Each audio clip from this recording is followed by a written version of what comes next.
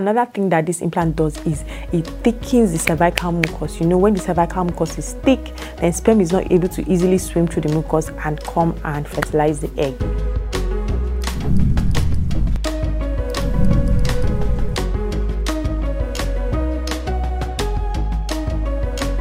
What's up, beautiful people? Welcome to another exciting episode of New Mom with Dr. Oh, you already know.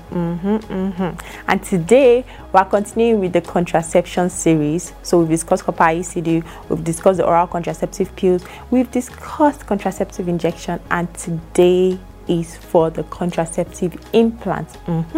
So what's contraceptive implant? So basically, an implant is something that you implant. Let me just put it that way. So basically, a contraceptive implant is like a short plastic rod. So just imagine a matchstick, exactly what a matchstick looks like. But this time, instead of being wood, it's plastic and it's flexible and it's exactly the size and everything of a matchstick. That's what it is. So that small thing contains hormones that help to prevent pregnancy. If you've ever used one before, you know that you can't put it in yourself. It's not implant that you can put in your vagina or your anus or something. No, this contraceptive implant has to be placed under your skin by a doctor. So they'll have to make an incision, place it and close it back, right? And they normally put it somewhere around this area of your skin, right? Just beneath your armpit, somewhere here. They implant it there. For some women, they are dreading, like, how can they make an incision, blah blah blah blah blah. But don't worry, many women have gone through it and they survive. Of course, they'll give you something to numb the area so you don't feel the pain. So doctors are not that wicked that they just start tearing you anyhow. No, definitely you get something to numb the pain. How do these contraceptive implants work, right? So what they do is, like most of the other ones we discussed, they suppress ovulation. And remember, ovulation is the process by which your ovaries release egg, okay? And that egg needs to be fertilized by a sperm in order to form an embryo, which is going to be your baby. So what they do is they interfere with the ovulation. They interrupt ovulation so that your body does not release an egg, so that there will be no fertilization taking place.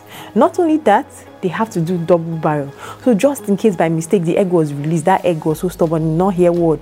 Another thing that this implant does is it thickens the cervical mucus. You know, when the cervical mucus is thick, then sperm is not able to easily swim through the mucus and come and fertilize the egg, right? Remember that when you're ovulating normally, your cervical mucus becomes thin and stretchy, so that the sperm is able to easily swim through it. But this does not happen in the case when you're using contraception, right? Like a contraceptive implant, hormonal Oh, by the way, did I mention that contraceptive implant is a form of hormonal contraception? Yeah, I know I mentioned it contains hormone, but I didn't specifically mention it is a form of hormonal contraception. So basically, it prevents the sperm from being able to freely move through the cervical mucus because it makes it thicker. Another thing is that it thins the endometrium. So perhaps by mistake, okay, the egg was released and the stubborn sperm swam through the cervical mucus. It cannot implant into the uterus because it has thinned out the inner layer, that's the endometrium of the uterus. So it's not making it favorable for implantation. So you can see that there are 3 different defense mechanisms that make it difficult for that pregnancy to happen. So, but there are still some stubborn babies, though. Very little chance that pregnancy can still happen while using it, but it's a very slim chance. So let me tell you the good thing about this thing.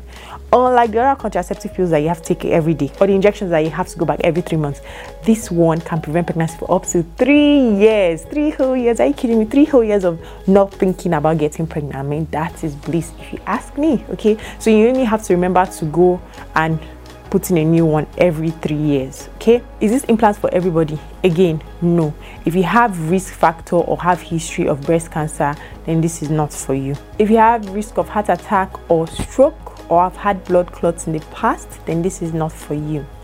And studies have shown that it may not be very effective in women whose BMI is above 30. So if you are obese, then this might not work very well for you. The good thing about this contraceptive, apart from the fact that it prevents pregnancy for up to 3 years, is that immediately you are ready to have your babies, all you need to do is take it out and you can get pregnant within your next cycle, right? You don't have to wait for up to 10 months like in the case of contraceptive injection. You can get pregnant immediately. So that's a plus if you ask me. Remember, being a new mom might be pretty overwhelming, but your kids are totally worth it. See you next week.